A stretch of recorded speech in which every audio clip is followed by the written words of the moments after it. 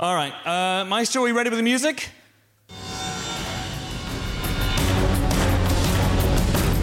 We're starting, apparently. Don't forget your lines. Here it comes. On the Empire Podcast, we're live at the London Podcast Festival 2019!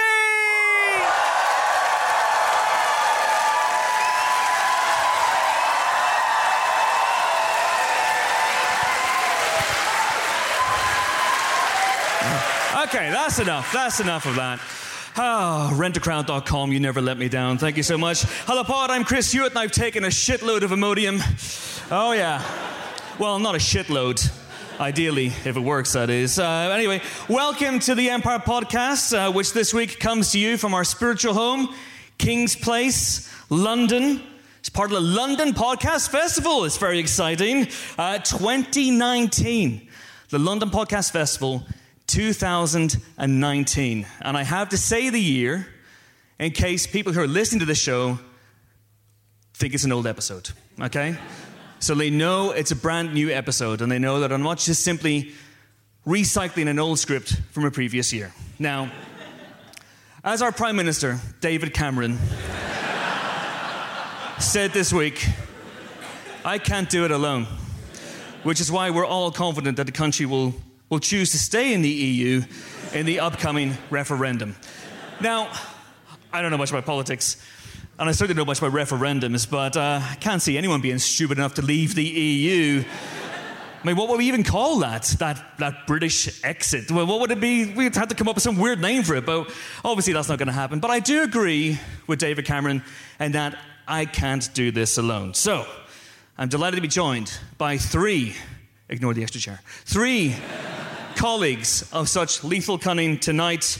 First up is our geek queen, a woman who's a big fan of musical theatre and is particularly looking forward to checking out this new musical, Lin-Manuel Miranda's Hamilton, when she goes to New York later in the year. Please welcome Helen O'Hara!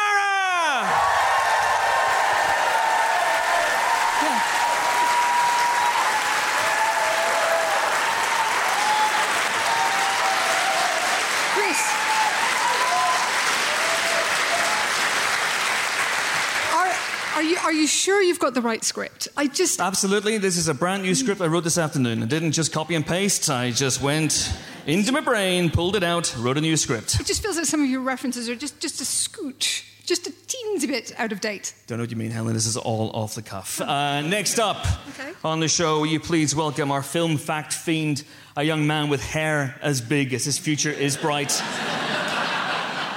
He is, if he could be arsed, one half of the soon-to-be award-winning comedy duo What a Fucking Idiots. But I've got a sneaking suspicion that he's destined for bigger and better things. Who knows, perhaps on national radio. Will you please welcome Ali Plum! No, Chris. No, Chris.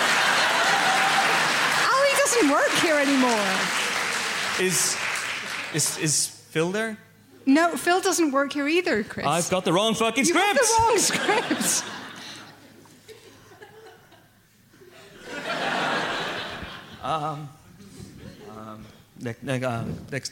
Who's next? Next up, James Dyer is here, which is nice, I guess.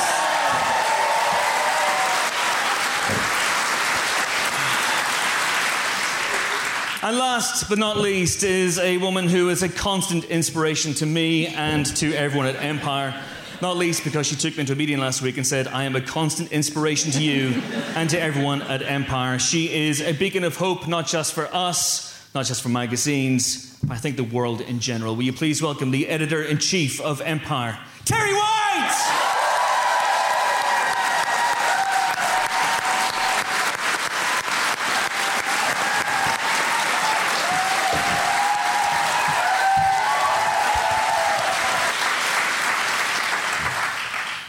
Can't believe I used the old script. Unbelievable.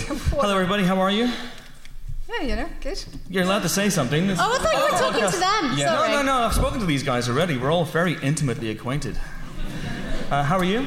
We're good, I think. Yes. Okay. You said you would have better small talk. Yeah, I mean... I'm kind of furious about this, if I'm honest with you, but that's okay. Ignore the empty chair. Ignore the empty chair, but at the same time, let your eye be drawn towards it. Who or what will fill that empty chair later on? Who the hell is that? Come quick with the hate crimes against accents. That's not a hate crime. That's my own accent. Unbelievable. Anyway, because this is a live show, we're going to do things a little differently this time. So we're going to start where we usually end. You see, Tarantino, you're not the only one who can do that. Wow. We're going to start with the... What's this called? It's like the golden snitch. Reviews? What's that word? Reviews. We're going to start with the reviews. Can't read my own typewriting.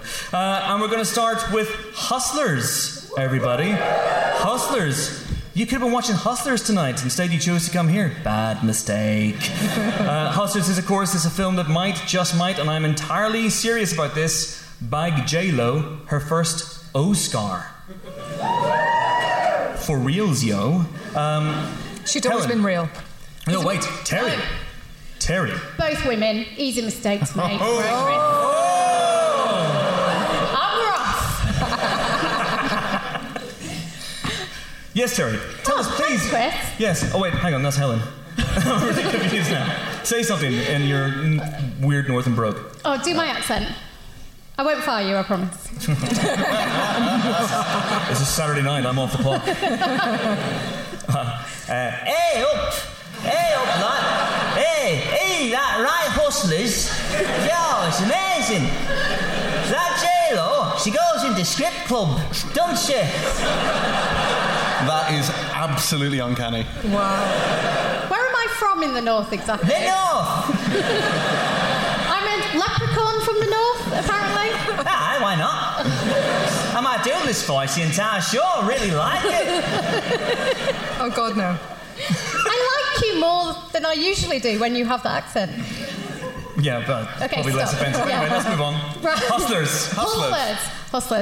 Right, so I'm going to start at the beginning, right? This stars Constance Wu, as we know, as a relative... James is excited already. As a relatively inexperienced stripper called Destiny. That's your first clue. She's a stripper. There is a brilliant bit in this film where they're pretending not to be strippers and she goes, "My name's Destiny." I'm like, this is a terrible way to tell people you're not a stripper. She's taken under the wing of Ramona, who is the astonishing J-Lo, as we've already established. Everything is amazing, everything is money until the financial crash, and they end up with a more dangerous plan of making money, which involves drugging their clients and maxing out their credit cards.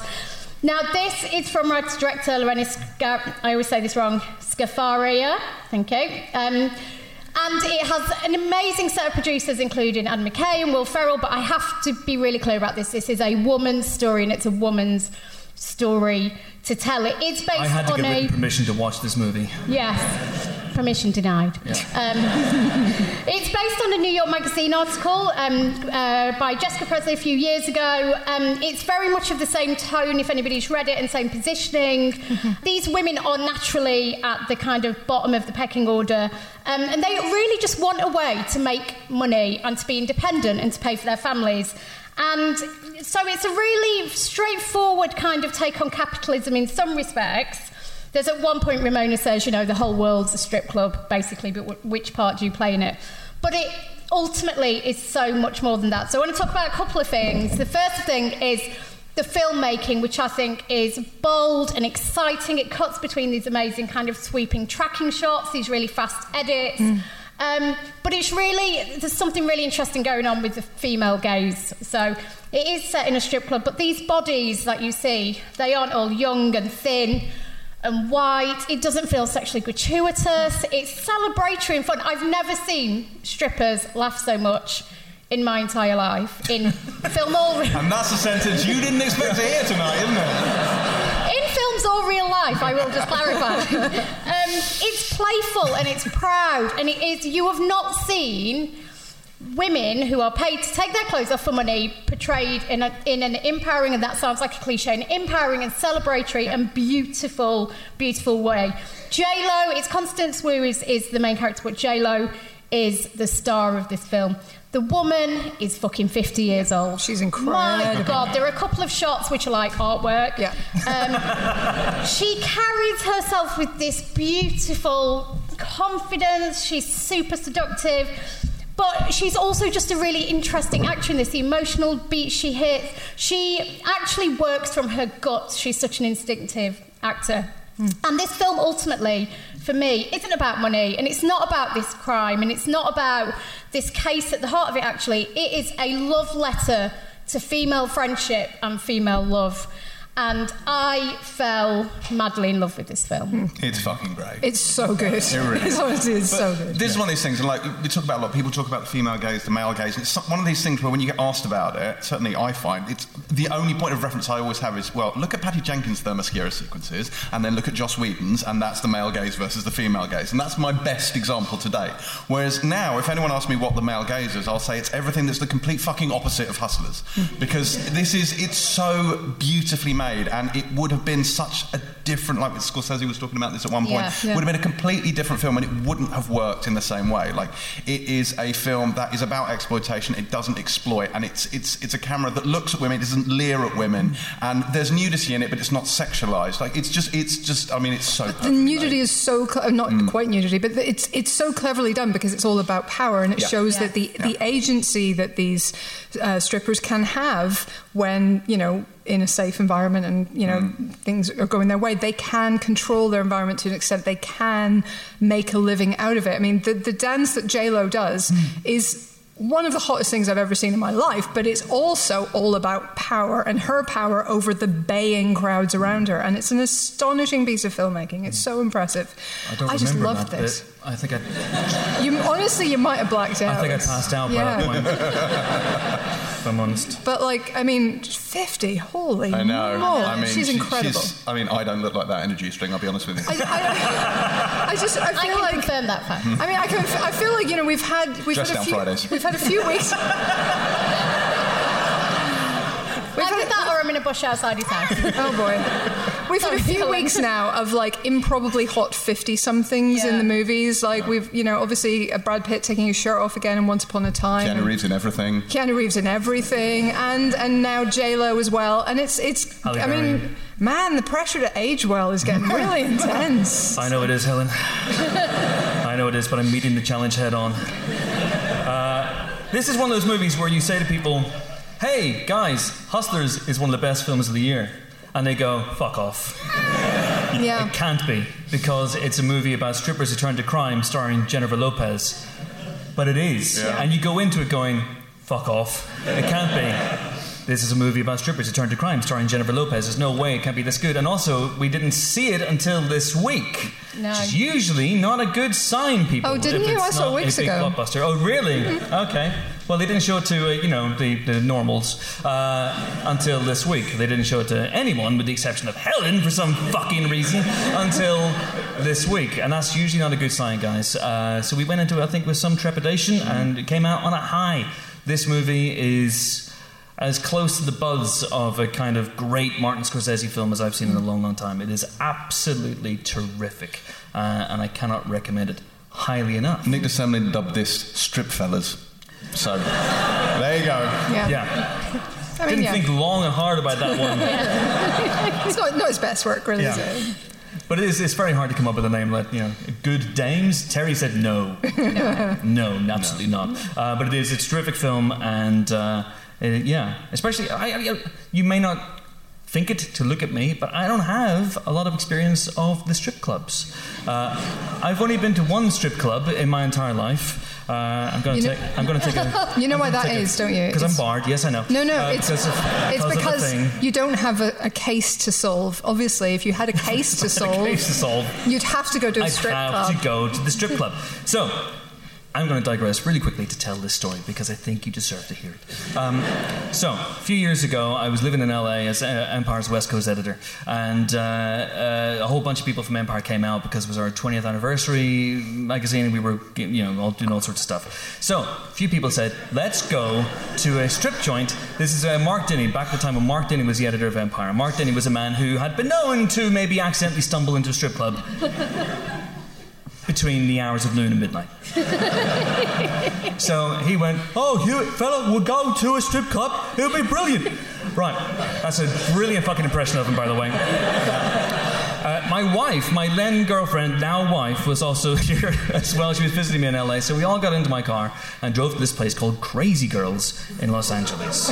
Okay, and now I'm quite repressed, guys, and so I sat there with a face on the entire time. I was not into it at all, and I was like the worst customer a strip club could ever have because I bought one Sprite, and I sat in a cubicle and I refused the offer of more drinks. I refused the offer of dances. I just sat there miserable. Fuck off. No, I will not have an erection tonight. Thank you very much. No. So I'm sitting here in this cubicle. I look up, and there, of course, is my now wife, then girlfriend, happily sitting by the runway thing, putting dollar bills into people's G-strings. So the night comes to an end, or just comes to an end. It's about 2 a.m. and they're only 2 a.m. and they're kicking people out, and the lights come on, and one member of the Empire team, who shall remain unnamed, has had a private dance. It's not me. I cannot emphasise enough how much it's not me. I also was not there. James was 5,500 miles away, thanks to a restraining order. So this lovely young dancer came up to this guy at the end of the night and said, I've got to stand up for this. Can I put this microphone on? Can I get this mic? Hello? Yeah, there we go. And she said... Don't ever do the motion. I really like you. Can I take you home for dinner? And I swear to God, she did this. And I know she did this because I'm stone cold fucking sober. And I recorded the night in my mind. I took a mental Polaroid of this moment. She said, and by dinner I mean... vagina.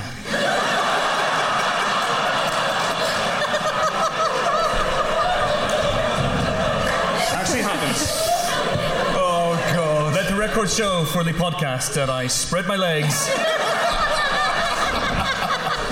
And I've never, you know those moments, I've never been more like Martin Freeman in The Office in that moment, because I was totally wide awake.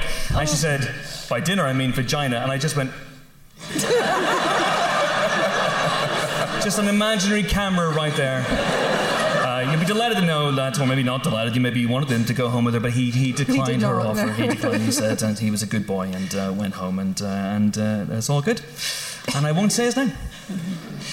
I want to, anyway. But I won't. So, 5 stars there for Hustlers. What a fantastic film. Oh, fuck me. All right. Here's a change of pace. Next up, we have... Oh, God, no, we can't go straight to that one. No, we'll do the other one first. We can't. The other one? You want to do Forsama? Oh. Okay. No, I was kidding. Okay. Next up, we'll do Downton Abbey. Okay. Downton Abbey. Which, of course, is the big screen continuation of the hit ITV show. There might be a silent S in there, who knows? And this film... You may place at S where you like. The Hits TV show. This is also Happy Hogan's Film of the Year. It is Downton Abbey. And Jimbo, this is your Film of the Year. I described this movie a while ago on Twitter as Avengers Endgame for Tories.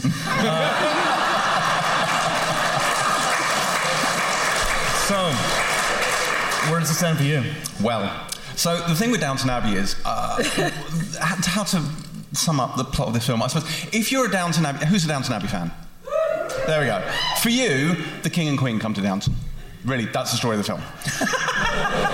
For everyone else, the synopsis goes a little bit more like this. Robert Crawley, the 7th Earl of Grantham, received a letter stating that King George V and Queen Mary will be stopping off at Downton on their way to a ball somewhere else, so he and Lady Cora, the Countess of Grantham, must prepare. Lady Mary, meanwhile, is aghast that her husband Henry Talbot, who is, of course, the grandson of the Earl of Shrewsbury, is off stuck at a motor show in America. Lady Edith, meanwhile, who, lest we forget, is now the Marchioness of Hexham, has serious concerns about her husband Bertie, the 7th Marquess of Hexham, who is scheduled to go on tour with the Prince. Tom Branson, meanwhile, puts his Republican sensibilities aside, mainly for the benefit of Lady Sybil. And he tries not to do an eye roll at all the royal to-do. Skip to the end. Downstairs, however, all is not well. Well, I'm sure you've said that before. Steady, because you see, everyone is in a fluster because of the royal visit, and Mrs. Patmore is having a flap over having to cook for the Queen. Not Meanwhile, Mrs. Daisy, the scullery maid, who is engaged to Andy, the footman, is having doubts about her nuptials, and Mr. Barrow, who, having graduated from footman to under-butler, is now struggling with being a real butler and seems to have forgotten the fact that he's supposed to be a malignant twat. Now, this is a situation that is not improved when Mrs. Hughes, the housekeeper, goes home to find that Lady Mary has asked her husband, Mr. Carson, to come out of retirement and become the butler once again. However, rampant royalist Mr. Molesley is beside himself with excitement. Anna gets embroiled in a to-do with the royal seamstress, while Mr. Bates, the Earl's valet, wanders around aimlessly, being the very fine chap that he is. But that's not all. It really should be all. Mrs. Crawley, now of course Baroness Merton, has noticed that something is amiss with the Dowager Countess, who is terribly cross with Lady Maud Bagshaw due to a long-standing family grievance with her lady's maid Lucy, played by Tuppence Middleton. We only have a fixed And then the King and Queen arrive. Oh boy. Are you done? No, don't ask. Pretty much. What if you don't get the answer you want? 3 stars then for Downton Abbey. To be clear, now I think it's important at this moment to just take a moment and say that Helen and I have had a slightly long-standing to-do about a certain film called Molly's Game. Now, Have we? the 4-star masterpiece that is Molly Game was unjustly given 3 stars in our publication. Helen did it, Terry didn't overrule it, we should never speak of it again. It was deducted a star because of a terrible fucking scene in the newsroom. That's why. Don't you fucking start with me. Now, Downton Abbey was given 3 stars. You're damn right. By Helen O'Hara. Hello. Downton Abbey, the film that will henceforth be known as... the 3-star film that is Downton Abbey. It's a 3-star film. It's the most 3-star film. It's a very 3-star film. The problem with this film is, like, if you love Downton Abbey, you will probably enjoy it. This is essentially a Christmas special stretched over 2 hours. It's all warm and fuzzy, except fucking nothing happens. And given that my synopsis had a whole load of shit in it, literally nothing happens. So the thing with Downton that's always been really good for the 5 people who like it is it's the interplay between the characters. Like, there's all this drama, and like Mr. Carson was part of the circus, and Tom was a chauffeur, and he ran off to join the IRA with Lady Sybil, and it's all very exciting. The problem is, none of that happens in this film because they all kind of pull together for the common good, and they don't bicker, and they don't argue, and Barrow somehow has turned into a real good guy. I don't know how that happened. And so there's just no excitement, and there's one action piece, which is literally halfway through the fucking film, and no one speaks of it again. And it's less than 30 seconds long. Like, it could not be less action-packed. I don't go to Downton Abbey. And that's it. That's true. Look, I mean, okay, I went to a wedding at Highclere Castle and there was more action than in this film. It's like nothing. Genuine plot points turn on how shiny the silver should be, and if a dress will arrive from the tailor in time for the ball. Genuinely true. There is an action sequence about polishing silverware. But you and I loved this so show. I take credit for this. And we don't like it either. Yeah, so I made... Does anyone listen to the Pilot TV podcast? Thanks, guys. So I made Terri watch Downton Abbey, and she's gone from mocking me relentlessly to loving the shit out of it. That's because I always felt like I'd be a class traitor if I watched Downton Abbey. But I fully embraced it, and we both love it. And neither of us like this film because of exactly that. Like, why would you take something amazing on telly which has high stakes, it has proper narrative beats, and you put it in a film because everybody keeps saying, oh, they should have just left it on telly. It was dead good on telly. You've just made it more shit and put it on a cinema screen. There is nothing for the main characters to do. You've got amazing actors, amazing characters. Lady Edith is one of the most brilliantly interesting and textured women on telly, and they've made her into an idiot. I don't understand it. I'm really upset about it. I just don't know why you would do this. It was all there. All the pieces were there. You didn't have to make it so It's boring. a very big cast, and I think they try and give everyone something to do, and they try and cram too much into it, and it doesn't. But it is also like the classist thing ever. Like, it's but that's so... just Downton No, generally, isn't it? I know that there's classism baked into the concept. The whole upstairs downstairs thing is absolutely there. But when you actually bring in the royal family, it's like magnified tenfold. Yeah. And I actually find it a little bit offensive what they do to Tom Carson in this, because he was an Irish Republican at a time when that... Branson. Him. Unbelievable. Branson Carson. It's when it, like, this was a time when it actually really meant something. It didn't mean you were a terrorist, it meant you actually had a point of view, and they absolutely take that away from him in a way I find actually disrespectful. It really annoyed me. Oh, look at the British and their monarch. He's all like, oh, well, I would never go against the family. Never go against the family. Let's go out of my way to help the British monarchy. I just, no. Well, this is going to be awkward because you've been wondering why the chair's been empty. Please welcome the entire cast and crew of the Downton Abbey movie. No, wrong script again, fuck's sake. Anyway, let's bring this review to an end. 3 stars for Downton Abbey, and we're going to move on now with a real change of pace. This is an incredibly important and hard-hitting film. It's a documentary called For Sama, which charts the struggles of a young citizen journalist called Wad to raise her young daughter, Sama, in the midst of the Syrian war and an unrelenting assault on Aleppo. And hell's bells, this one's pretty hard-hitting. This one is extremely hard-hitting. I feel like there should be a content warning. So this is a brilliant film, and it is, in terms of just its power and its impact, it's, a masterpiece. In terms of whether you can stand to watch it, it should come with a whole heap of trigger warnings and content warnings, because it is unedited. Well, it is edited, but it is raw, footage from the siege of Aleppo that does not hold back, that shows people who have recently died. It shows incredibly upsetting scenes from the hospital where Wad and her husband Hamza, who's a doctor, and their baby Sama are basically living during most of the siege. And you see the blood, and you see the bodies, and you see the human cost of this horrendous action. And it is really upsetting. There are scenes in this that there's a scene involving a baby that I don't think I breathed for a solid minute, and I was sort of making prayer gestures with my hands, even though I'm an atheist. I just it's incredibly powerful and upsetting and moving and important, because it just shows you the human cost of what you may have heard about as a political story on the news, and you see kind of those long distance zoomed in shots of another dusty city, and it doesn't really mean anything particularly, and this is up close and very, very personal, and it is full of meaning, and it's very, very intimate in that sense. You get to know not only Wad and Hamza and Sama, but all their friends around the hospital, all these other little kids who are living there in the middle of this battle, tiny kids who have literally grown up with bombs falling all around them, who just don't react to the noise of explosions anymore. They don't cry, because why would they? That's just what happens. And it's really powerful and really, really moving stuff. Just be maybe a bit aware of how and when you watch it. Frankly, be ready.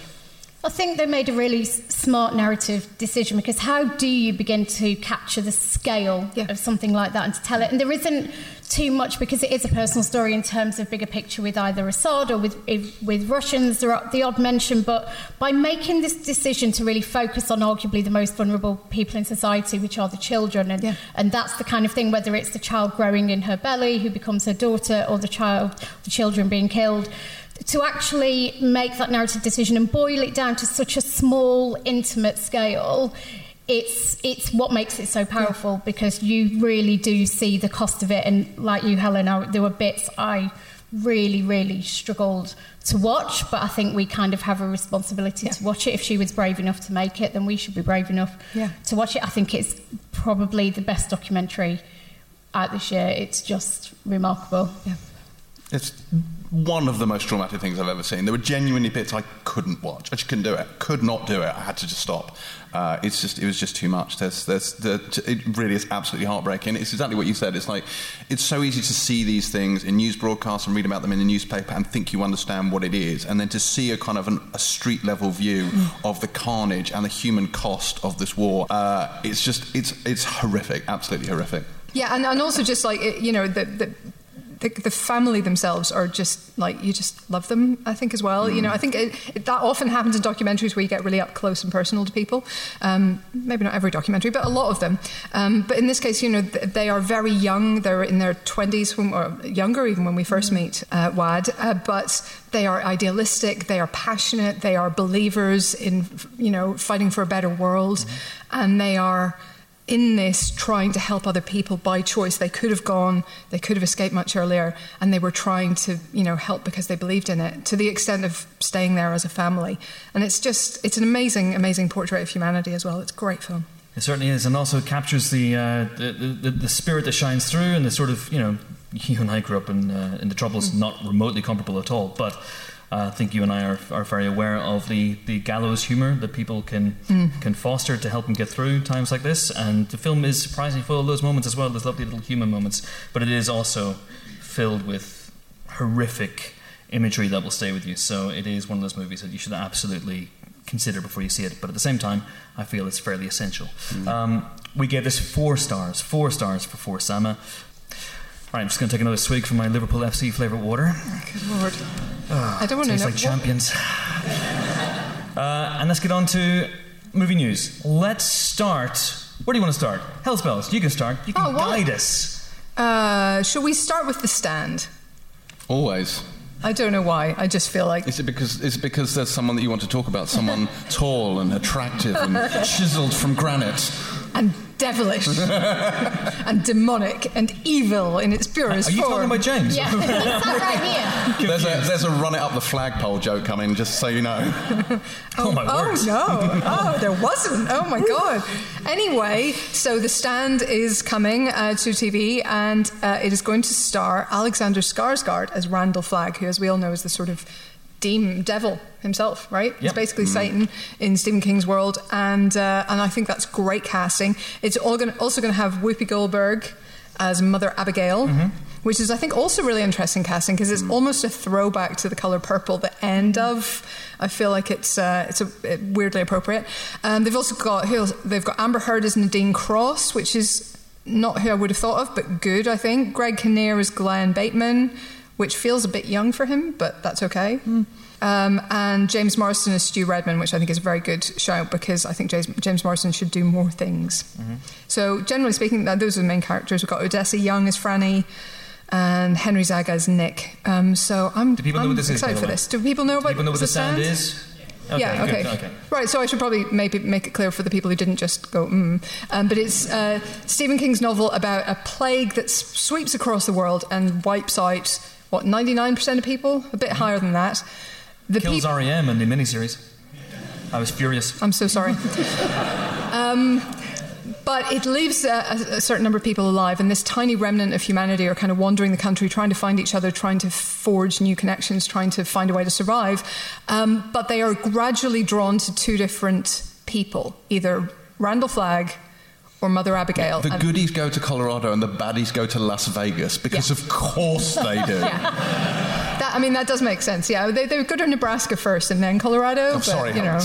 But yeah, that is basically it. So you get these 2 kind of tribes going to war. I don't know why it turned into that. I'm sorry, but that is it. And it's a great, great book. It's incredibly long. You shouldn't do what I did last time I read it and start it on a plane when people might cough near you. It's a terrible, terrible thing to have the soundtrack of many people coughing around you as you try to read The Stand. Don't do that. Read it on your own and make sure, everything is kind of ventilated around the sinuses. Yep. Good casting. Happy with this casting. It must be now written into the Skarsgård family contracts that they have to play Stephen King bad guys. I'm really excited to see Stellan tackle Annie Wilkes. Yeah, he could pull it off. He really could. And the other Skarsgård brother, Jeff, I think he'll be fantastic in Needful Things when that comes back out again, and also as the cat in Pet Sematary. I've said this on the podcast before. I'm really excited about this. My only cause for concern is Josh Boone, the director, who I'm sure is very, very brilliant and talented, but he is mired in the whole New Mutants fallout, so his next movie may not come out, or may come out in a form different from the one he intended, and so I'm slightly concerned about that. But he's a big Stephen King fan, and so I'm hopeful that this 10-part TV series... Why are we talking about a 10-part TV series? Isn't there a pilot podcast? No, I've never heard of it. That this would be very, very exciting. But there is some movie news that I think we should talk about as well. Hayley Atwell has joined Mission Impossible 7 and Mission Impossible 8. So if you're asking yourself, does Hayley Atwell die in Mission Impossible 7? that? Yeah. No one could kill her. No one could kill her. The answer would be no. Or yes. No. Probably not. I'm confused. It's literally a 50-50 thing. I'm confused myself. Anyway, so she's in Missions 7 and 8. We're happy about this? We're excited? Always happy. She's the best agent, so it makes sense that she'd be in the Mission Impossible movie. Also, Hayley Atwell is in episode 2 of Criminal, which starts on Netflix this Friday, so I very much recommend, if you like Hayley Atwell, you watch that, because she's great. Fantastic. Is that a cross plug? Yeah, we talked about it on the Pilot TV podcast last night, but I'm just mentioning that. All right, I'm just going to delete the Gillian Anderson, Margaret Thatcher story from here. But yeah, I'm excited about this. Yeah, I think she's going to fit in well. We don't know. I don't know when this movie's going to start. Movies are going to start shooting, but you'd imagine imminently if they're crewing up. I wonder if she's going to be a bad 'un or a good 'un. What do we think? A good 'un. Oh, fisticuffs. Yes. That's exciting. What do we think? Let's take a yes for a good 'un. Yes. Yes for a bad 'un. Yes. No, because she's Agent Carter and she could never be bad. How dare you? Wash your mouths out and wash your minds out. So I think we've exhausted that one, clearly. James Gunn has announced what seems to be pretty much the entire cast of, every movie. But certainly The Suicide Squad, the sequel to Suicide Squad. And Not a sequel. Not a sequel? Not a sequel. Not a sequel, even though it has some of the same people in it. A reboot. A requel. A C-boot? A reboot. A C-boot. Biscuit. A horse We're forgetting the first one happened. Which what? Yeah, I'm excited about this. The more cast members, because initially when James Gunn was doing this, everyone thought, he's just doing this because of the whole Guardians 3 thing, and then Guardians 3 came back into his life, and suddenly you're thinking, okay, well, why is he still doing this? And it's because he's assembled the most eclectic, weirdest cast I think I've ever seen. So I'm very, very on board for that. Also, when he announced the cast, which includes the likes of, lots of people from the first film, Jai Courtney, Viola Davis, Margot Robbie, that other fella, Idris Elba's in it, Taika Waititi's in it. John Cena. John Cena's in it. Peter Capaldi's in it. Storm Reed is in it. I mean, this is an amazing cast. And he said when he announced it on Instagram, don't get too attached. And that's all I ask in my Suicide Squad movie. A healthy body count. Is that too much to ask? Like, The Dirty Dozen, I think this could be the superhero version of The Dirty Dozen. And spoiler alert, if you haven't seen The Dirty Dozen, only one of them made it out, and it was Chuck Bronson. That's a big spoiler, by the way, but... It's a true story. Chuck Bronson, Magnificent Seven, Great Escape, Dirty Dozen. Survived 2 of those. Gets killed in Magnificent Seven, by the way. Oh my God. I should stop spoiling Charles Bronson movies. Oh my God. Anyway, someone else talk. Yeah. Helen, I know there's something you want to talk about. Is there? Yes. Which is it? It involves Sam Vimes. It does involve Sam Vimes. Thank you so much for bringing it up. Yes. Chris sent the list of things he wanted to talk about in the news section earlier, and I went, no, you missed some.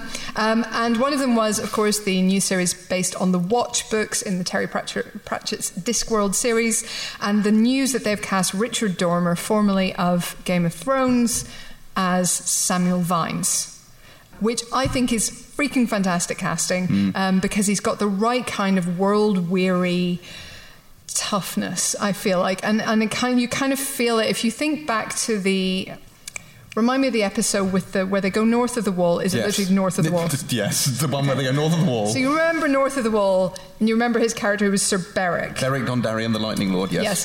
with his flamey sword. Okay, so now imagine that same kind of world weariness without the religious fervour, and with a sort of Clint Eastwood style cigar in his mouth and much less manpower. I think it's going to be great. I'm really excited, and I think things are looking up for it. I'm here for this, very much here for this. Carrot and Ghoul, all of them. I love The Watch. Yeah, it's going to be good. I think it's going to be good. Isn't Richard Dormer Northern Irish? Yes. Sticking out. Fair play to you. Sticking out, we I'm very, very happy with that casting decision, so I am. There's some news this week that you're less happy with, though, isn't there, Chris? Is there? Yeah. I don't know, man. Put it top Chris? of the table. What is it? I mean... What? Take his face... No! Off. No! Face off. I'm Castor Troy! What a load of bollocks. I could eat a peach all day. Yeah. I could eat a peach for hours. Couldn't actually, it's really messy. Yeah. You had juice everywhere. Wait a minute, he was talking about... Anyway. Dinner or vagina? Too soon. It's the eternal dilemma, isn't it? Not really. When you get home in the evening, dinner or vagina. Anyway. Sometimes I disgust myself. Not enough.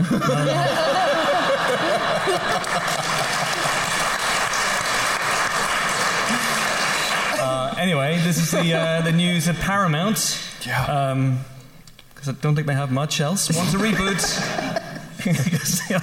Got that. Anyway, let's start it again, shall we? This is the news that Paramount, because they don't have much else. Damn it! This is the news that Paramount are going to remake Face Off, which is only 22 years old. Yeah. The summer of '97. What a summer that was! Con Air, Austin Powers, International Man of Mystery. The other ones, Event fucking Horizon. What a year. What a summer. And then, of course, Face Off as well, which, if you don't know, is the film in which Nick Cage and the one and only wickedly talented John Travolta swap faces. And no one really notices because one of those things. I love this movie. I love this movie to death. It's an amazing film. John Woo is one of my favourite directors. I love it to death. But at the time, it makes no sense. But at the time, they were going, well, you know, we really studied each other's performance styles, so that whenever I'm playing, I should do whatever I'm playing. John Travolta, you know. You don't. You're just both wildly overacting and hope that you hit the other person's characterization at some point. I mean, in fairness, they occasionally do. Yeah. At least once every 15 or 20 minutes. Yeah.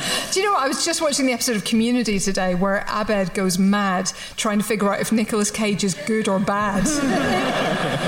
It's the best. It's really good. Could I defend this, though, brief? I know the usual response is fuck no. Yeah.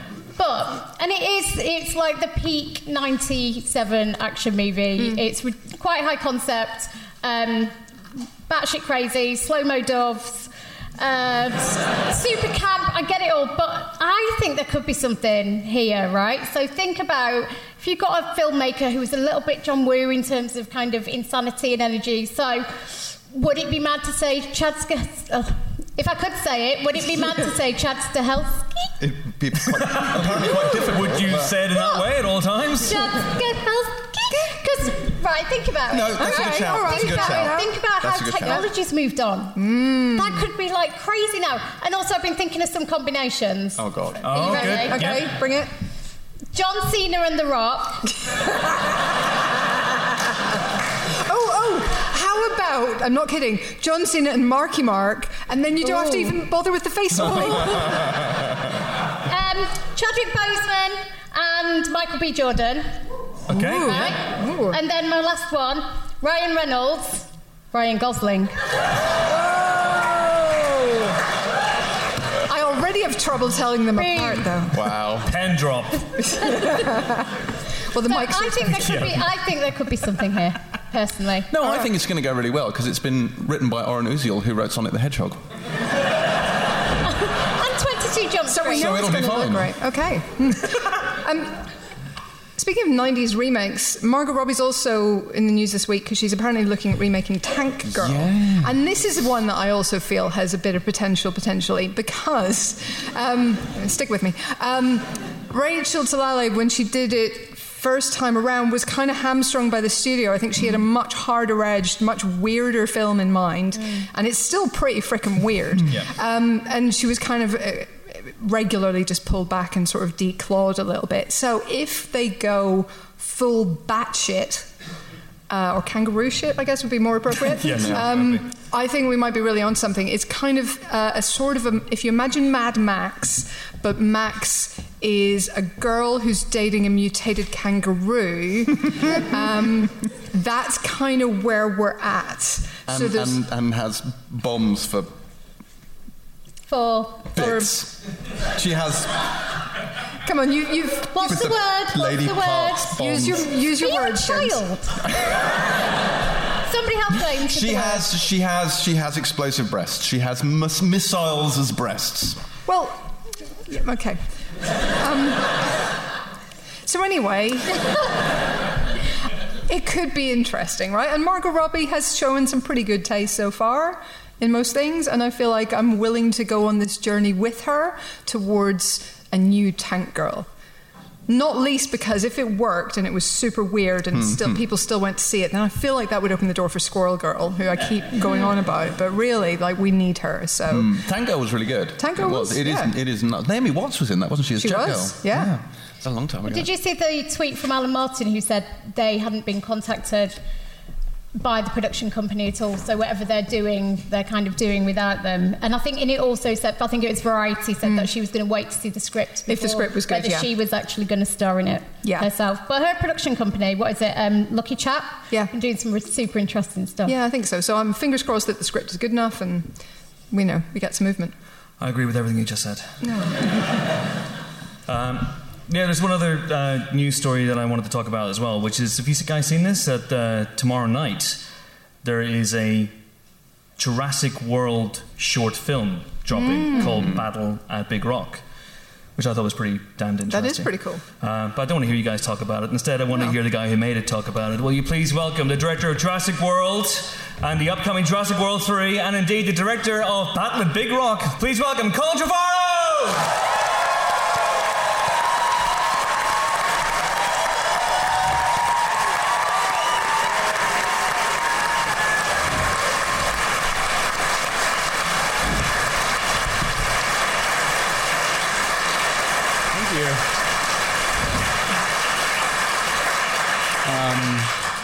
I just want to thank all of you. I brought my children tonight, so thank you for introducing them to so many new words.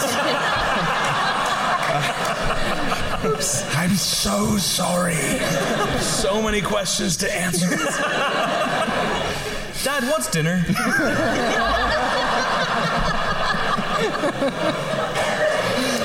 Oh, God. So, yes, Colin, thank you for joining us.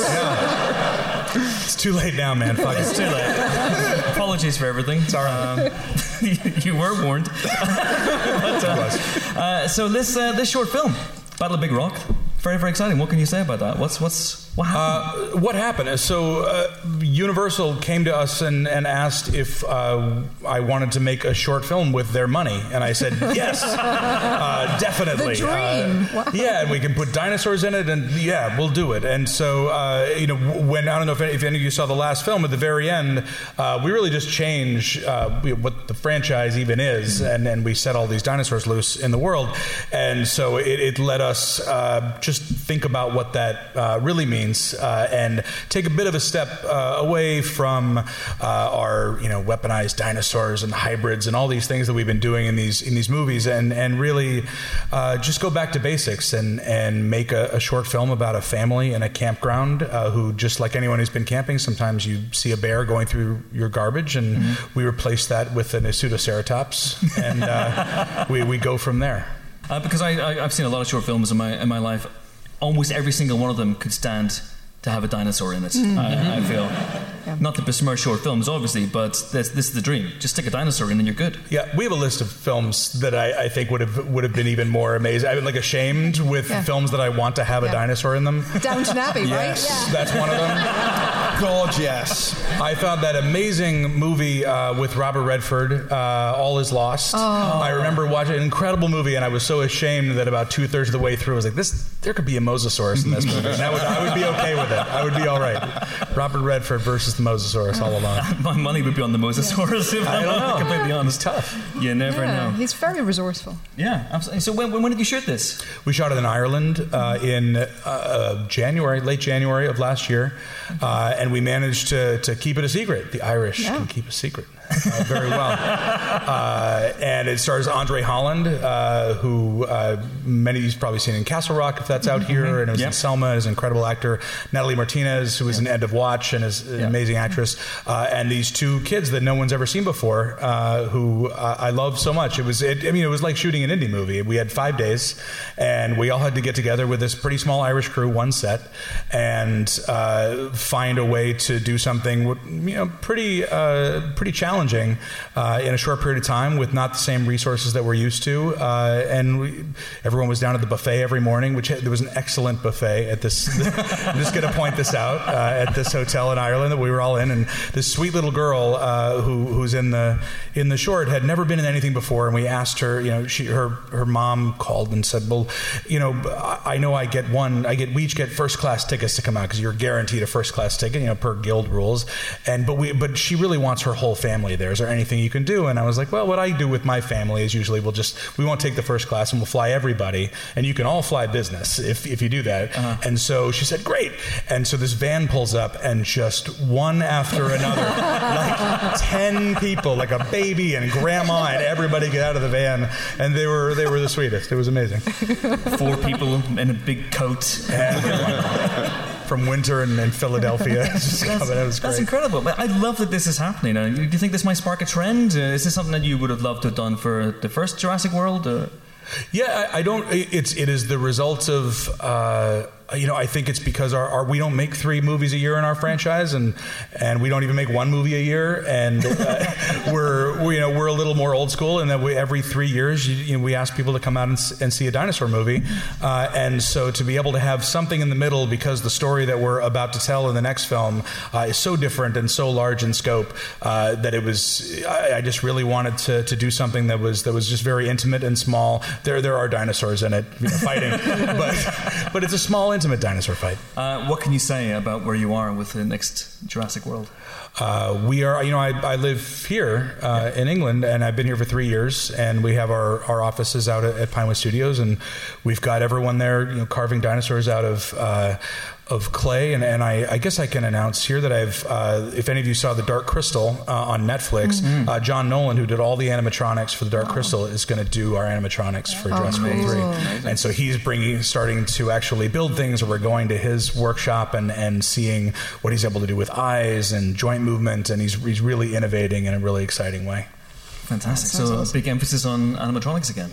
There are, large and small, and we actually have an animatronic in Battle at Big Rock that was done by the guys who, Stan Winston's group, before Stan died, they all have carried on that tradition. So we had this massive Allosaurus in Ireland, and so everybody, it was my wife actually took a video of it that I'm sure I'll tweet at some point, because it was just, there was so much fun and energy behind it, and that we finally, we had this this massive thing that was sticking its head in and out of this camper van. I guess there's spoilers now, but people, it doesn't go well. And just this whole crew is actually watching this thing go down, and you really feel like you're in Jurassic Park when these things really get going. And we play music, and we play roars really loud, so there's no element that isn't firing on all cylinders, and it was pretty exciting, and everyone applauded, and we felt like we were there. That's amazing. So cool. Of course, in Ireland, Allosaurus is actually a guy. He's he's the mayor of the small town. Allosaurus, I know him well. Yeah, geez, lovely fella. Again, with the hate crimes. Well, sorry, I'm Irish, for the love of God. Anyway, so Colin, you've been living here now in Britain now for 3 years. Yeah. Sorry, but also apologize for nothing. It's beautiful. What do you make of it? What's the strangest thing about living in Britain? There's nothing strange. My wife is from France, and my kids were born in France, so I've always. It was actually much cheaper to just go pay cash in France to have our babies born than to do it in America with health insurance. That's a true story. And we have that Writers Guild health insurance. It's pretty good, and we still we've always felt very connected to Europe, and which I guess this won't be Europe anymore. How's that going to work? Yeah. Again, sorry.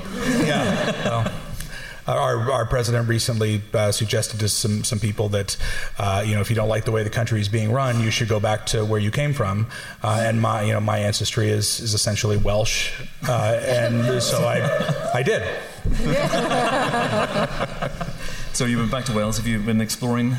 You're Welsh. We did. Well, we actually there's Trevorrow is a Cornish last name. So when you go to Cornwall, there's a lot of things start with Tre and Trev, and apparently there's a Cornish pasty shop with my name on it somewhere, and not that I should eat there, but it actually has my name on it, and I'm very excited. And someday that old rusty sign will be mine. I'm waiting.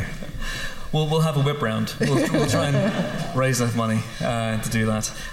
Okay, so what we're going to do now is we're going to have a bit of an audience Q&A session for you guys. If you want to ask us anything, if you want to ask Colin anything, Colin's going to remain here as part of the team for the rest of the show. If you want to ask us as a team of 5 anything at all, then Bob is your uncle. Is that what they say? I don't know. Fuck it.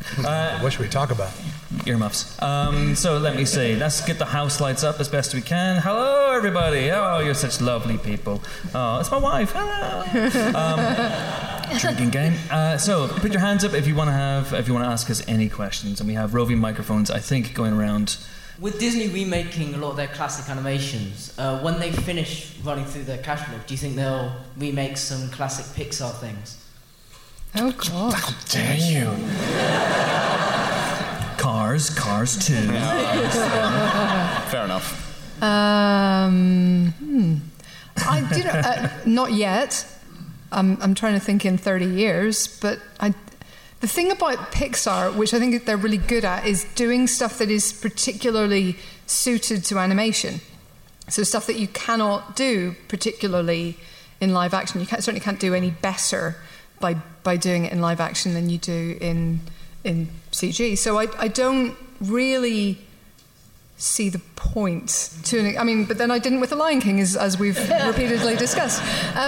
So, I mean, my instinct would be to run a mile from that, but then, again, as repeatedly discussed, that doesn't seem to be the rules anymore. But it's all perfectly natural, isn't it? So we've gone from animation, which is now becoming live action, and then eventually you'll go from the opposite way. So now we'll have live action versions of Toy Story, and it'll go back to stop motion stuff, and it's all part of the big circle of life, Helen. And I would watch a stop motion Toy Story. That would be quite fun. That'd be good.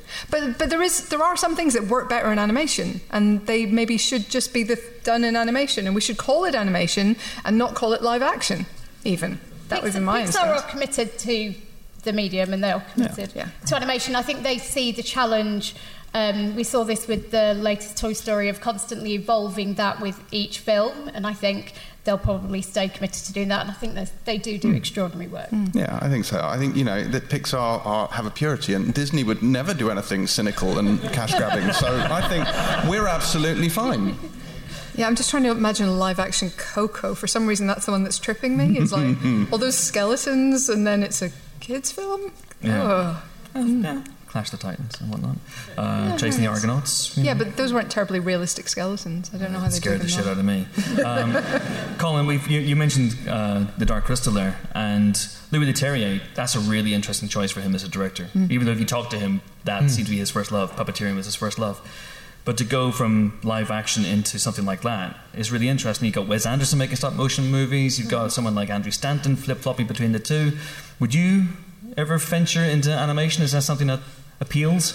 Absolutely. I actually went to visit Louis when he was doing The Dark Crystal. It's actually very close to where we live, and the meticulous nature of you can see it when you watch, but what that group was doing and his ability to adapt to it was extraordinary. And I think almost as I've started to watch the episodes, even how incredible it is, you can't even imagine how intricate those sets were and what they managed to do. It's unbelievable. So it's actually just seems really hard is my answer.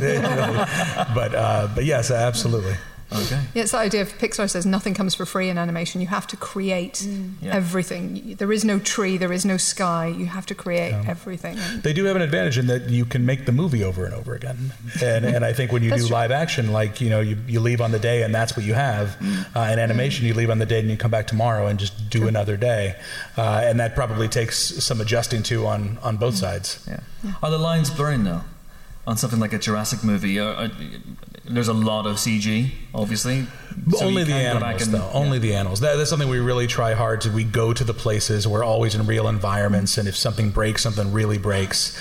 And so, very, very rarely, certainly, in these films, if at all possible, are you looking at anything but something absolutely real with one thing that is digital. So you don't have a lot of all green screen days, and we don't do a lot of green screen on these movies. That's interesting. So just because you can do something doesn't mean you should do something. Doesn't mean you should.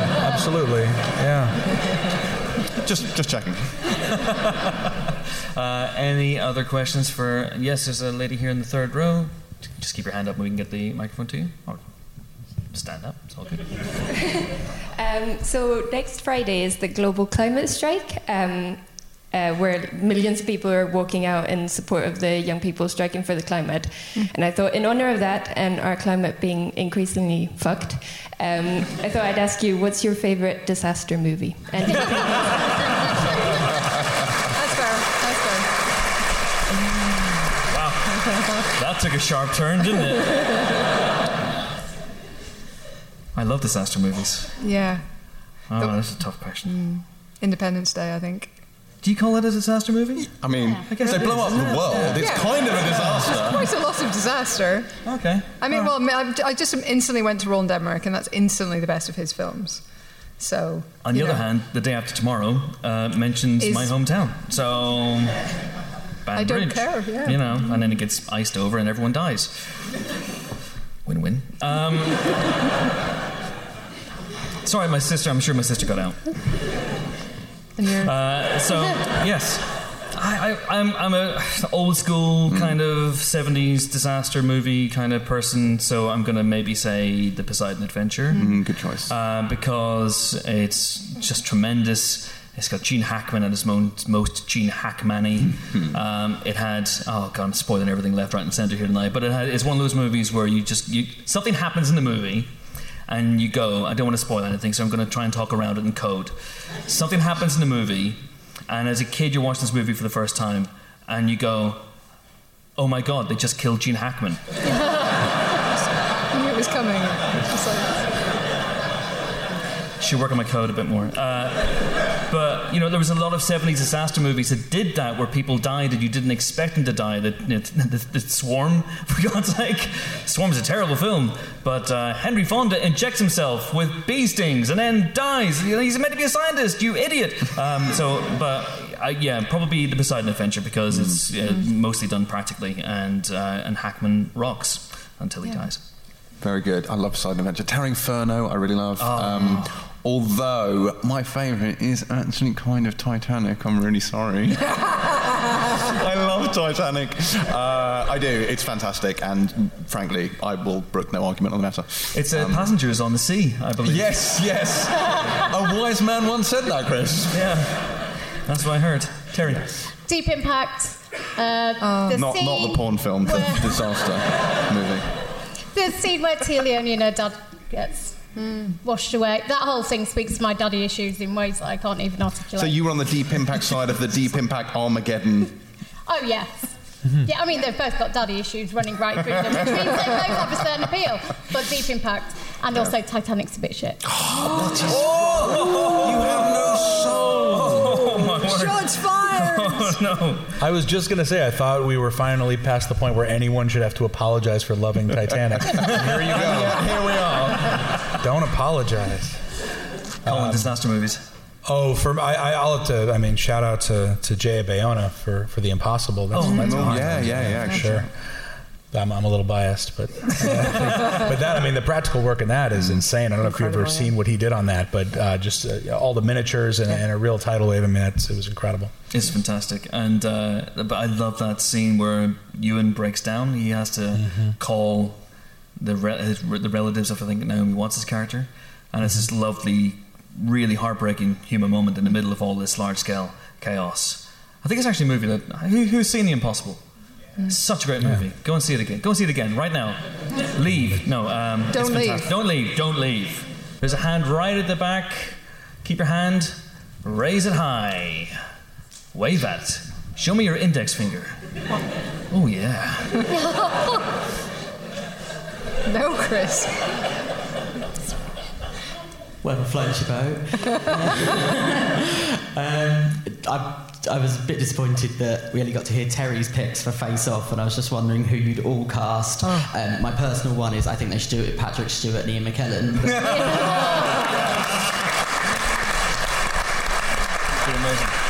I could eat a peach for hours. I want to take his face off. I think we're done. That's I think you've nailed it.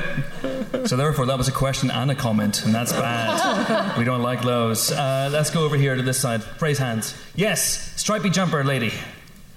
Okay, we're just getting you the mic. It's coming. We're getting the mic. Yes. Run, Forrest. Hand the mic. Hands across America. Let's hand the mic and sing a song as we're handing the mic. This is a song that I sing when we're handing the mic. Hello. Hi. It's just a question for Colin. Maybe I just wondered if you could talk a little bit about working with Spielberg and how he kind of passed the mantle on to you, and just to know kind of how that relationship works. Obviously, he's there in the background as an executive producer, but yeah, I just wondered if you could talk a little bit about that. Yeah, I mean, he is a very generous, creative person, and he's someone who has all of the power and control you could imagine over this franchise, and yet has in my case and then in Jay Bayona's case, really allowed us to put our own stamp on it, and we were fans. You know, he made this thing, and we're coming at it from a place of having grown up on it, and there really is a big divide, as I've discovered, even between those who create something and are even present at the time that it's created, and those who are fans of it, and for him to truly understand what it means to us, and have that level of creative empathy to know why we even feel we need to tell these stories even further, and without being arrogant in any way, he's aware that some of these stories that they told in the 80s are myths for us. These are as important to us, as Alice in Wonderland or Peter Pan, or all the way back to Ulysses. I mean, these are really, really deeply important things, and he recognizes it, and therefore really gives us the freedom to tell the stories in our way. That's awesome. What's the craziest thing you've pitched to him? Oh, it was in one of the movies. Oh, really? What was it? Well, I remember pitching to him like, okay, here's what happens, and so you find out that they actually used the technology to make the little girl again. Yeah. And he's like, that's crazy. He actually said it to my face. I'm like, are we cool? Like, is that okay? Where does that leave us? And he's like, no, it's, if you support it, then we're cool. And, that was a middle movie. And so we are definitely supporting that idea. But he was very, if he can hear why, there's a real emotional value in something, and it's not just a cheap trick. And we really did have to explain, well, this is what, this is the end game for this. I guess we can't use that anymore, but and if you understand why it really means something on hopefully a deeper level than just straight entertainment, then he'll let you do something crazy. Any other question? Helen, you choose. Well, there's the nice black and white shirt over there, and it's near the stripy top lady.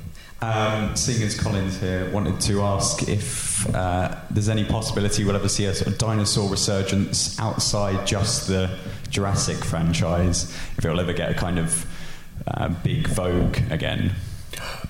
In real life or in the movies? We do talk about that sometimes as to why there aren't a whole bunch of different kinds of dinosaur movies, like superhero movies. Yeah. And I don't know the answer. I know that there is obviously, a deep fascination that everyone who is born, it seems, at a certain point, points to a dinosaur and says, I must know more about that.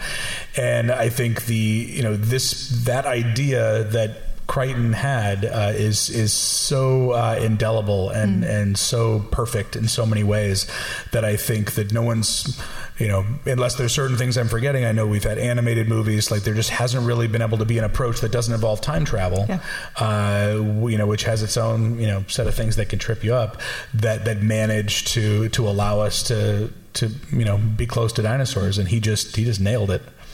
I think that's exactly it, isn't it? There's no other concept out there sitting waiting with a brand name on it, which I know studios like before they spend $150 million on dinosaurs. And I'm not sure I don't know where you start from. Valley of Gwangi? I mean, there's no big dinosaur named properties going back a long way, apart from Jurassic Park for exactly that reason. We got him in King Kong, and Peter Jackson's King Kong. That's true. Yeah, and those were great. that dinosaur fight with King Kong is incredible. And all those old Doug McClure movies, remake those as well. Oh, that'd be great, wouldn't it? Anyway, let's have another question. James, you choose this one. As I believe the gentleman's intention was when he wore it, I will pick the guy in the Bartlett for America t-shirt over there. Hello. Hi. Since you've seen... No, sorry, I changed the question in my head, and thank you for the gesture. With the swath of new streaming platforms coming on, a lot of talk of what they're going to do for TV, what do you think they're going to do for film? Oh, bloody hell. I think... It's a tricky one, isn't it? There's so much great TV now, and every new platform that comes on just means there's more shit that we have to watch for the Pilot TV podcast every week. And it's exhausting, but there have been great films. I know Bird Box had kind of mixed reviews when Netflix dropped that. I absolutely love Bird Box, and, The Irishman has come to Netflix as well. Thank you, Helen. 5-star masterpiece that is Bird Box. Do you know what I mean? There's great stuff coming to these things as well, and I think the benefit for someone like Netflix is they are prepared to fund things, I think, that maybe you wouldn't necessarily find theatrically. Like, they're prepared to take risks. They're prepared to do weird things. I'm not saying you don't get risks in cinemas, but Netflix will take a punt on something crazy, and they'll just sort of throw it out there and see what happens. And that is something we don't get enough of. So I think actually it means great things for perhaps sort of mid-budget movies, not sort of $200-300 million movies, but those kind of mid-budget movies that don't necessarily make it into theatres anymore. And I think those things will really find a home on these streaming platforms. I think films on those platforms it's still quite problematic in many respects. I think one amazing thing that this surge of amazing telly has done is it's also really put a focus on what cinematic properties are meant to be. What is it meant to be to go to the pictures? What do you want to see? Like, we're seeing such incredible filmmaking that is meant for the big screen, and it's made me really value going to the pictures and what I see and that experience. And I think nothing will ever change that feeling you get when you go in the pictures and the lights go down. That 2 seconds before the film starts, where my skin comes out in goosebumps every single time I still go to the pictures, that experience to me has become more and more special. The role of films on those platforms, fucking hell, right? Because you do have, I think James is right, these mid-budget movies that studios maybe aren't so keen to make anymore. We've got this kind of polarised thing where it's indies and big franchise blockbusters. Things that people recognise that they feel safe investing in. So, but then what happens to them when they end up on Netflix? Are they being promoted properly? Where do people want to see them? How do you get them out to people who love films and say this is worth watching? I think doing things like The Irishman is super interesting, but the specifics of that kind of theatrical release element to it, which obviously Scorsese was really keen on. What does that look like? How many cinemas does it end up in? How important is that? We saw it with Roma. So I think there's still loads to be worked out. Yeah. I honestly think, like, people have said for ages, the rise of telly is going to be damaging to film. I think it's just made us realise why films are fucking amazing, and it's made us realise why going to the pictures is so amazing. I don't see them as cannibalising each other. Actually, it's all amazing stuff we get to watch, and I, for one, love being able to watch stuff here, but nothing will ever replace going to the pictures, ever. Like, when I saw Jurassic Park, the first time I saw Jurassic Park... First Jurassic Park, when I saw that in cinema, one of the most incredible experiences of my life. And I've watched it a million times on TV, and it's fantastic every time, but nothing will ever meet, watching the brachiosaurs come out just on that huge screen. I was there, do you know what I mean? I felt exactly like Sam Neill did, and it's just, it's incredible. Colin, as a filmmaker, how has it changed the game? It's changed it tremendously. I think there's the way any individual filmmaker feels about it. I might be, as far as my age compared to the others who do it, one of the last people who shoots on films and just shoots on film, literally, and wants to have films in theaters as a priority of mine. I recognize I don't want to be old man yelling at cloud, and I recognize that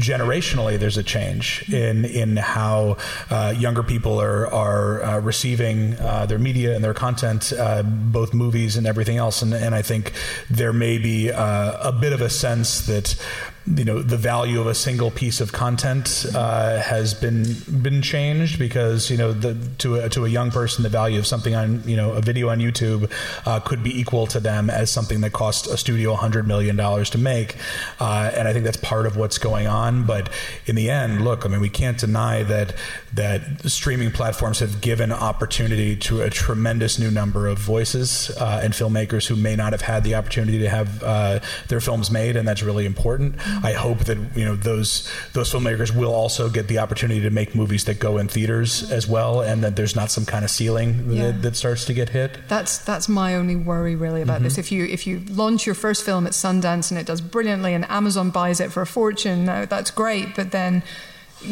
what do you have to show that people watched it, that people liked it? What do you have to sell yourself on for the next film out? Because you haven't got a lot of proof, I guess.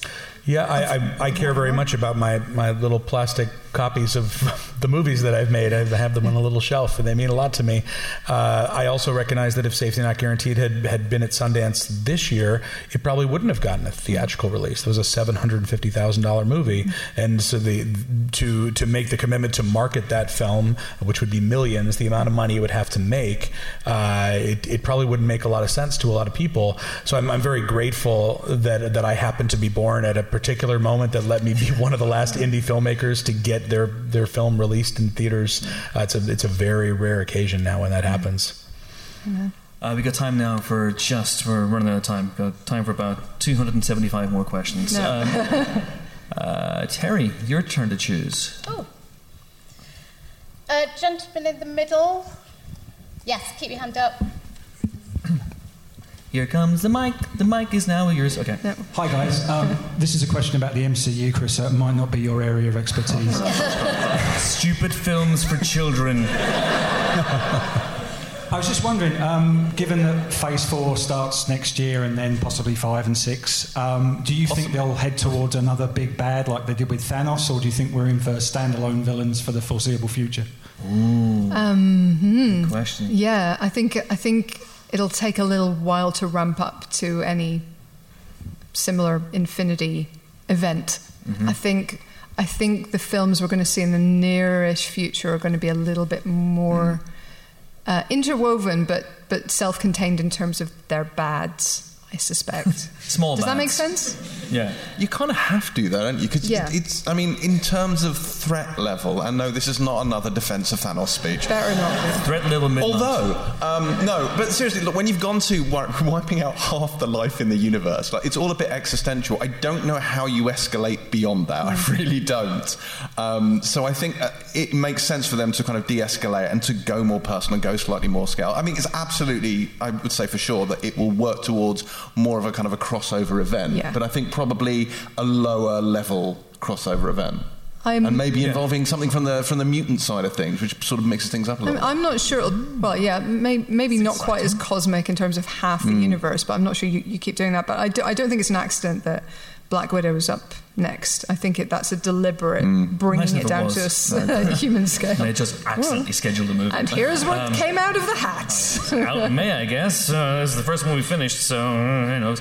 I don't know. I think, yeah, absolutely what these guys said. You can't possibly go bigger than Thanos. My favourite, from a visual standpoint, is Galactus.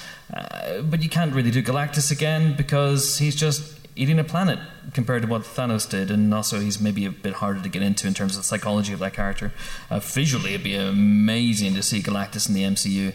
I think they'll go smaller, perhaps have some sort of municipal meetings, who knows. Maybe incorporate Brexit into it somehow, who knows. Get Captain Britain. played by Nigel Farage. Oh, Chris, please. I don't know. I know whatever they do, they already have a plan. Yeah. That we know. Yeah. That will outlive us all. Oh, yeah. Kevin Feige, man. I mean, that is just one of the most impressive feats of narrative construction in film history. What he's just done, and everyone, obviously, all the filmmakers involved as well. But building a story that has stretched over 20 movies, 21 movies, 23 movies. God, not that we're counting. No, we're not counting. Yeah, incredible. Yeah, I don't know if it can be matched. Yeah, it's incredible. I have to ask: did you ever have a meeting with him? Have you met on projects? I did. I met on Guardians of the Galaxy. Really? Long ago. Yeah, very early, and. Yeah, it was a great conversation. I was not like a comic book kid. That wasn't my thing. I was a Star Wars kid. I was an Indiana Jones kid, Spielberg kid. Like that was my thing. And so it was a little bit more. It was a great conversation, but it was a little bit more of a personal understanding that you need someone who loved this growing up should be the ones directing these movies. Like you got to live and breathe it in the way that I did. Jurassic and these films that I get to be involved in now. But consider this crossover. Jurassic Thanos. Go on. Josh Brolin as Thanos riding a T-Rex, and I don't have anything else beyond that, but it's a solid base. It's a solid base. I expect to be in production next March. We might live to see things like that. I think there are things that we're seeing now that we never would have imagined 15, 20 years ago we would ever see. We may live to see such things. Amazing. Aquaman versus Mosasaurus. Totally. Make it happen. Possible. Colin, I'm going to give you the honour of choosing the last question asker. All right. Are there any other questions? Hands up. Oh, there's someone way in the back. Way in the back. Oh, look at that. Beautiful. Hi there. Looking at the top 10 grossing movies so far in this year, I believe 7 or 8 of them are Disney, from Disney or associated with Disney. And then you look at smaller movies like Booksmart, which I really liked, which didn't do really well at the box office. How concerned are you about this trend? I mean, well, look, I think right.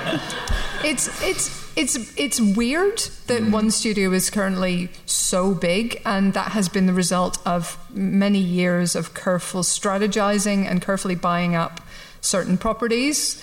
And I think what they've done is they've focused on the properties that people keep going back to. They've focused on telling good stories when they have those properties. So, like, they haven't just thrown money at problems. They have thrown storytellers, I think, generally at things like Star Wars and Marvel, obviously, and Pixar, of course. It's baked in there. And that model is all paying off incredibly well. So the question is now, how does everybody else react? And I think everybody else has been a bit shell-shocked in Hollywood a little bit over the past few years.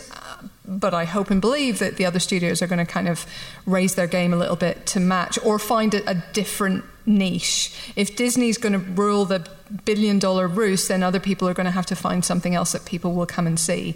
And I do think such things exist, and I think they're still trying to figure them out. And there are other films in the top 10 that show that people have figured them out.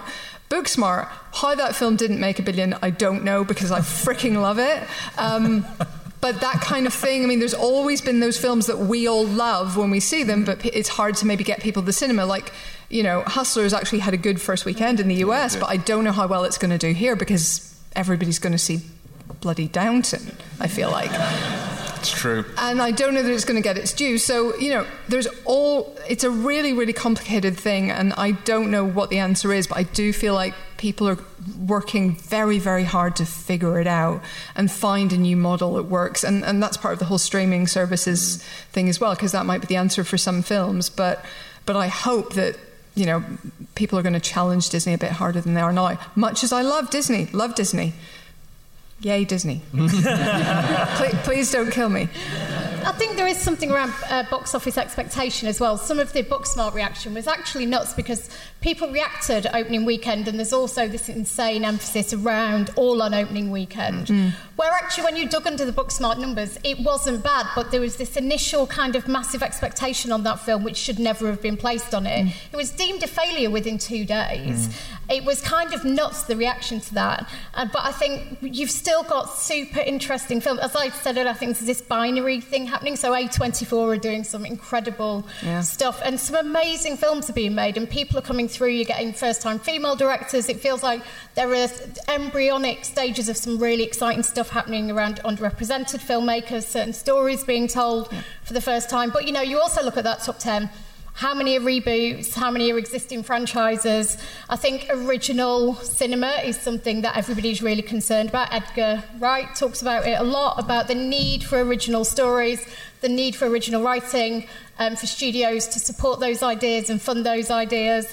And I think that's kind of more of a concern for me, is breaking through those original films.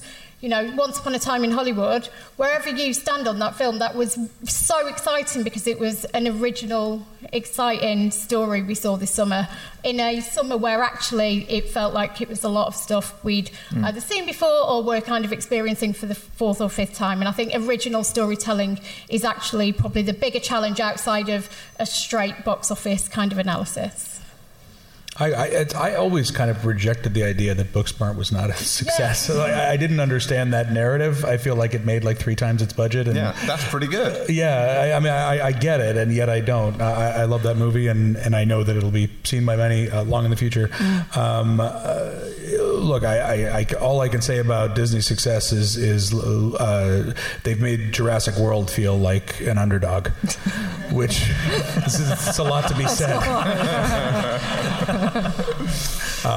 The thing that I hope is that I feel like, you know, filmmakers like Tarantino will be able to make those kinds of films. I think the thing that is really in danger of going away is you know, making, you know, new myths, you know, new you know, large scale, the kind of stuff we go to the movies to see, especially kids go to see, and that's going to be, you know, it's going to be filmmakers willing to take the risk to put themselves on the line to make one of those kinds of movies that if you get a studio to invest the amount of money it takes to make a new myth and you fail, that could be it for you. And so there's a lot of fear you know, related to it, and yet hopefully both studios and filmmakers will be brave enough to risk it all to tell a big new story. Indeed. If I do it, please go. Please. And Colin, I'm going to wrap up by asking, you are responsible, I think, for the most indelible, memorable movie character for the last 20 years. I'm speaking, of course, about Nick DeSemnian's Edmund. In Jurassic World. I had no idea that was going to become... Just about see him, if you pause it just right. Is Jurassic World 3 going to be exclusively about Edmund? Will he be back? Will he be back? Yeah. We do need to catch up with him. I want to know. I mean, he was unlucky in love, as I remember. And the story, right? Because I remember the story was that he was going to meet a girl out in front of the restaurant, and she never showed up. No. And we want to know if they ever, you know, now 6 years later, if somehow they'll meet again as dinosaurs begin to take over the world. Genuinely, please do that. Like, just have the movie focus on my good friend Nick, who cannot act, and in the background you see Chris Pratt and Darren Bryce Dallas Howard running around with some dinosaurs. Out of focus. And it's just Nick going, where is she? What's happening? That would be amazing. Please, that's a promise. See, you saw him nod. That is a promise. As your lawyer, Chris, no. I'm pretty sure that's legally binding.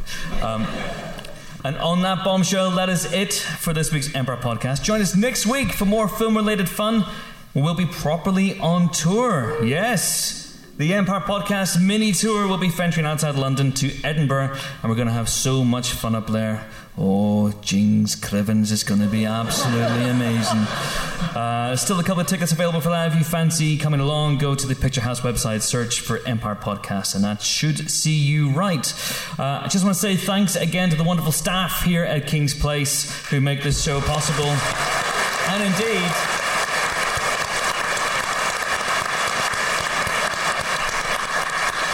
And indeed, the London Podcast Festival possible. This is our 3rd year doing it. We absolutely love it, and we're overrunning, so they probably won't ask us back for a 4th, but we would love to come back for a 4th. I want to say thank you to all the companies that donated spot prizes, including Eureka and Last Exit to Nowhere.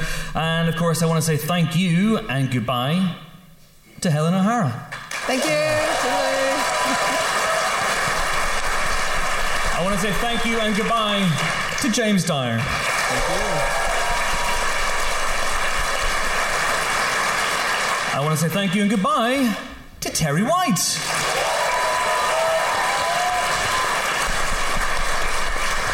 I want to say thank you and goodbye. This is a terrible catchphrase, isn't it? I want to say thank you and goodbye to our incredible guest and newly minted team member, Colin Trevorrow.